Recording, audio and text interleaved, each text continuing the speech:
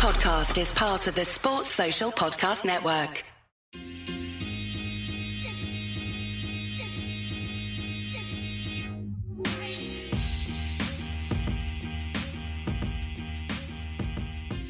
Hello there guys, what is going on? Daniel Childs back here again for another show. I hope you're doing well, hope you're keeping safe wherever you're watching or listening to this. It's a mailbag today answering your questions on Chelsea that you submitted on Twitter and also via my YouTube community page.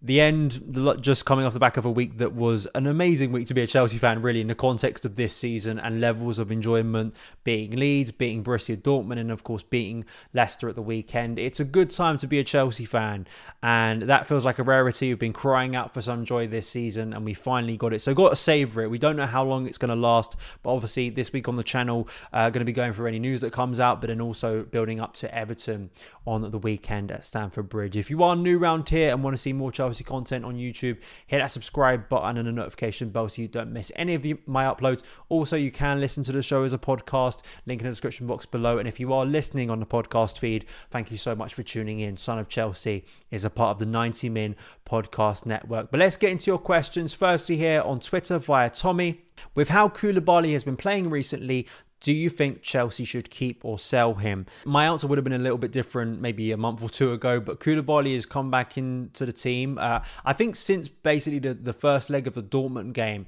and really impressed. He's looked really assured. I think he's given those things that we saw briefly at the start of his Chelsea career that we thought we were getting from an experienced defender like Kalidou Koulibaly.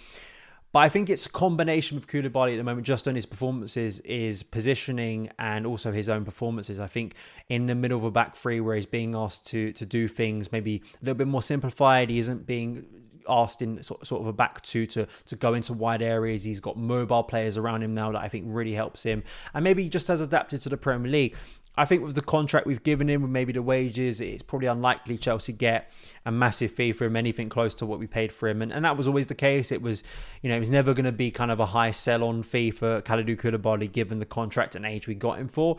But maybe if you're thinking that, say, Cesar Azpilicueta is going to move on this summer, if other players move on, just for squad depth, you keep Koulibaly with that experience level for another season with sort of the knowledge that probably Levi Colwell's coming back in. And if we're going to play a back three, then it makes sense to keep more centre-backs. That's just obvious. But for now, he's doing well. He's playing. So probably, yeah, I think I would keep him. Tom asks, if Mason Mount doesn't sign a new contract, is it game over for our pursuit of Declan Rice? I don't think it is. Obviously, a lot is made of Declan Rice and Mason Mount's friendship. Quite clearly, that would have some positive influence over Declan Rice wanting to come to Chelsea, an environment he already knows very well. His family supports the club. We've gone through this a million times. I don't think it should or will influence either Chelsea's pursuit of Declan Rice or the players' kind of interest in coming to Chelsea or not. I don't think that would make much difference, and I don't think it should over Declan Rice, sort of his individual career, where he wants to go, because despite Mason Mount's and that friendship that could work obviously very well on the pitch as well as off at Chelsea, Declan Rice has got to think about his own career, and the Mason Mount situation is a completely different thing. Obviously, I'm pretty sure those two players are speaking to each other and have probably in recent years, but I can't see that being defining. And even if Mason Mount does leave Chelsea, I would still think that Chelsea should still go after Declan Rice. That shouldn't be a deal breaker in my view. Davidos asks, is a back five the long-term future for Chelsea? It's a difficult question to answer because there is a lot of me that thinks that Potter is doing sort of going back to the 3-4-3 because of maybe history at Chelsea in recent years and just kind of pragmatism of what's going to get him results with a big squad, with the context of his difficulties as Chelsea head coach. I think we would get a clearer picture over the summer if he does have more license, if we do clear out players he doesn't want anymore, and you do bring in maybe a couple who do suit his game. Does he change the formation again and maybe goes to a back four? Because there were rumours over sort of the Christmas period that he actually was looking to go to a back four for the long term. But then when you look at his first 10 games as Chelsea head coach, he was playing a back three and then moved away from it. And if you look at his career at Brighton, he did like that flexibility, but he did mainly play a back three a lot of the time. He liked to have that sort of change in formation and a group of players that were flexible enough to alter into, say, a 4-3-3 or a 3-4-3, whatever it was what he needed. A little bit like what I think Tuchel wanted to do at Chelsea. It's having that flexibility within your squad that's important. So, I do just want to point this out in terms of a back five winning a Premier League. There isn't a lot of evidence to it. I mean, Conte, for his brilliance in that first year at Chelsea, mastered it. But that formation, unfortunately, for a variety of reasons, became stale very quickly. And I think it was the same situation you're seeing at Tottenham now after, the success he had last year, getting them into the Champions League, how stale it looks now. And also how stale it looked under Conte in the second half of the 17-18 season. I think Tuchel ran into similar problems. It's how you're going to evolve that system. And it is so heavily reliant, particularly on Ben Chilwell and Reece James, those wing backs being as dynamic as they can be. Because if that fails, I think that system loses a lot of its energy and weight. Of course, there are other variables to it, but it's working for him at the moment. So I think it will be if we're talking long term in like the next few months, I'm not quite sure in years to come whether it stays like that, given how it works and whether there is a ceiling to it under Graham Potter. Pavel asked, do we need both Felix and Nkunku for the new season? That's an interesting question because, again, I think there's so many variables around this in terms of who stays, who goes. Joao Felix, what is going to be asked of Chelsea to potentially buying him permanently. Hear that? That's the sound of the 2023 Chevy Silverado's 2.7-liter high-output turbo engine, delivering 430 pounds per foot of torque with no compromised durability. Impressive power, whether you're helping friends move or just moving some friends. Thanks! This is the sound of a family with plenty of rear seat room to enjoy the ride. And most importantly, this is the sound of you heading to your local Chevy dealer today for a test drive. Find your Silverado and find new roads. Chevrolet. And also the assessment of his loan move. Has it been enough of a success to pay that money for Joao Felix, who then would come as a very integral part of the team? He's being used as a very integral part of the team, but given what we paid to get him just on loan, that's understandable. And then you look at Christopher Nkunku. He is kind of, at times, you could argue he is a little bit of a positionless player. He can play as a 10. He likes to drop a little bit deeper. He's maybe more of a fluid player, as you'd like to say. And then you've got Kai Havertz. Do you really want three of those players in your squad, particularly on high wages? I think that's a big question for the new ownership to talk about. But if a Mason Mount, say, was to leave, if other players in that attacking area like Hakim Ziyech, Christian Pulisic, it obviously opens up space, doesn't it, for players in the squad?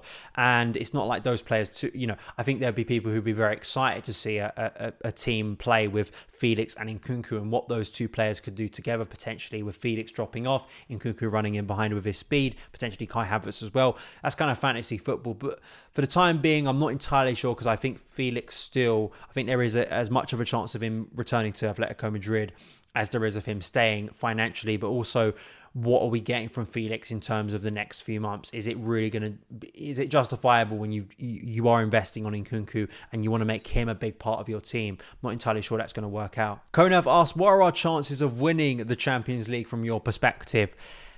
The magic of the Champions League and our history with it, with players within the current squad who have experience now of winning a Champions League, I think that could prove very defining over the next few months and could really help Graham Potter in some key knockout games. You can't moan if Chelsea get a really difficult draw in the Champions League now, because that's the Champions League. Once you get into the last 8, I don't think you can complain about difficult draws, because it's supposed to be the best 8 teams in European football. So it's likely will be a difficult game for Chelsea. The one thing I would hope is that if we get a situation like we did in 2021 where we're away from home first, I think that's a massive help for Chelsea, as you saw against Borussia Dortmund. Having second leg advantage at home, I think, is huge in these situations, particularly with no away goals anymore. I think it even helps more to have that home advantage in the second leg.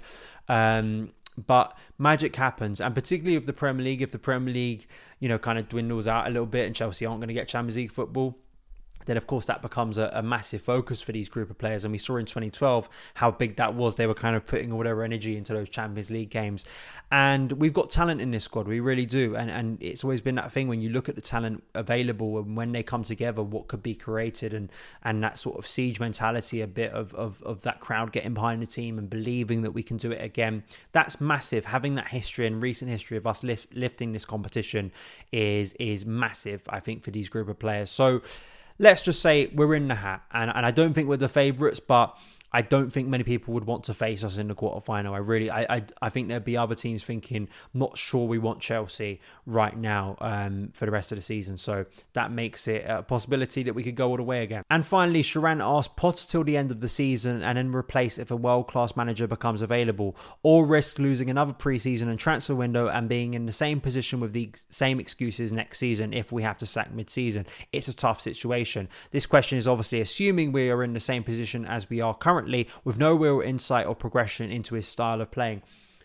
Yeah, that in itself is a massive, hypothetical. I think for Potter, it's just getting to the pre-season, and as I've been saying since January, it's about assessing what happens in pre-season, and also how we feel in May. I think is also just obviously a real conversation of how the season ends. If it ends in a really optimistic way, and that's obviously, if we win the Champions League, that makes the season, doesn't it? The completely different complexion of the way we look at Chelsea if that happens, and the power that would give Graham Potter. But it's not that he, that's the only way I think he gains power, and the only way he's able to stay in his job and prove that he could be a very good coach for Chelsea. It's also about the style of play. It's looking effective as a team. It's progressing and seeing players play well, seeing a majority of players improve under him, like we have seen in the last few games. That has to happen for a longer period of time. But no, there's no point if Chelsea do, let's say we keep on winning games, and we're not going to win every game between now and the end of the season, but let's say we pick up a few more big wins, and there's a few more games and a few more moments that make Chelsea fans connected to Graham Potter away from home, maybe in the Champions League. If he gets to a Champions League semi-final, I think that's a real positive and badge for him as a head coach, particularly an English head coach, to get to that level. I don't think there's a point in changing head coach then. I think that'd be maybe a little bit flippant, particularly when if you're going to make a change, I think you should have done it already. If the current ownership were not behind Graham Potter, that doesn't mean that he gets no accountability at the start of next season if it goes really wrong. Of course, you still need to have that conversation if it is going really wrong. But I think that'd be a bit flippant, and I think it would be fair then to give Graham Potter his pre-season to see what he does with the squad, and also to really trim down this squad and then see the impact that has over his power of this squad, to not have so many sort of players that are grumpy in your dressing room, because it's kind of an impossible situation to work through for any head coach at the moment. To have a squad of like 33 players is just completely ridiculous. So once you trim down that squad and bring in maybe a couple more players that suit his style, maybe a striker, maybe another central midfielder, and then bring in players like Nkunku and Gusto, who hopefully round out that squad a lot more, then we make a firmer judgment call. I really do. So I don't think, if it goes disastrously from now until the end of the season and the mood goes way back to where it was to say against Spurs, then I think it's a different conversation. But that is it for the mailbag. Thank you so much for taking the time to watch and listen. You can follow me on Twitter @SonOfChelsea, and I will see you again very soon. All the best. Sports Social Podcast Network.